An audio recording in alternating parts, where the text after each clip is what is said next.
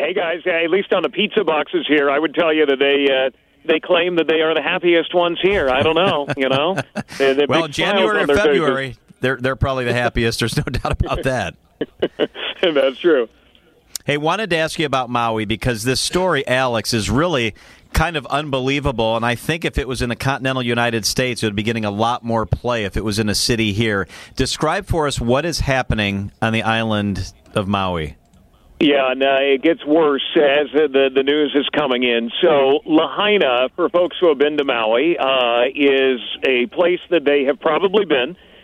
Big tourist area that if you're staying at the resorts in Kanapali, that typically you go to dinner in Lahaina. That's where the shops are. That's where the bars and the music. It's a big place for people to go, but it's also home to 12,000 people. There's a lot of Hawaiian history. It was the original capital of the Hawaiian kingdom. So there's a lot of sadness in Hawaii right now over the loss of the town. Giant banyan tree downtown, 150 years old. There was an attraction in its own that has burned, and they're hoping they can save it in some way. But really, Lahaina is gone. It has been completely burned to the ground. And then there are the missing. We talked to one guy today who he said about 40 people around him. They could not get away from the flames as they were trying to escape, so they got out of their cars in an intersection and ran into the Pacific Ocean for shelter from the flames. And he hasn't seen his girlfriend since. They got in. There was so much smoke, it looked like nighttime. And he's got burns all over his body from running away from the flames. He doesn't know where his girlfriend is. Then there's folks like Steve Scott.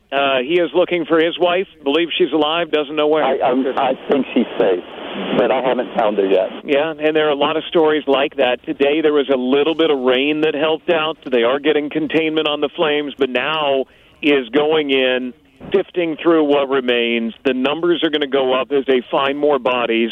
36 people are known to be dead. They don't know how many are missing. And then you get all the vacationers filling the island that are being told they got to go. So buses are bringing them from the resorts, dropping them off at the Maui airport. The Maui airport is like a refugee center right now of people everywhere. That they don't know when they're going to go or how they're going to go or where they're going to go. Airlines are now United, Alaska, Delta, American. They are flying in empty aircraft to evacuate people and get them out of there, all the vacationers. But it is a mess right now, and the news every hour that we get updates, the numbers of homes, the number of lives lost, number of missing, it just gets worse and worse. So, Alex, the island is about 700 square miles, right? So that may sound large, but really it's not. I guess by Hawaiian Island standards, it is relatively large. But the areas you're talking about, is there more safe places on the island right now, or did they expect what started in Lahaina to keep moving to the east? There are some that are safe on the eastern side of Maui. There, or on the west would be the eastern side of Maui. There's not a ton on that side. The airport's on that side, but there are not a lot of other real big communities there. So most people who are down there in Wailea, which is to the south, that area to the south is fine, and the resorts, even though people are being told to leave, the people are staying there and still swimming, and they're in the ocean. But you go to the north, and Kanapali is where there is a Westin and a giant Hyatt and a Sheraton and a Marriott Vacation Club and tons of condos. That area is affected. In fact, they've had no electricity or cell phone service since Tuesday, and those who are showing up at the airport and being dropped off on the buses told they can't remain at the resorts, being told they had no idea this went on. They lost communication, they lost power, and only now that they're getting toward the airport area where they're getting cell phone service again are they finding out that Lahaina burned to the ground and that people are dead and that the situation is so bad. So they've been kind of marooned in, on their own little island within the island up in Kanapali, and now they're being told you got to go, but they didn't know it was this bad.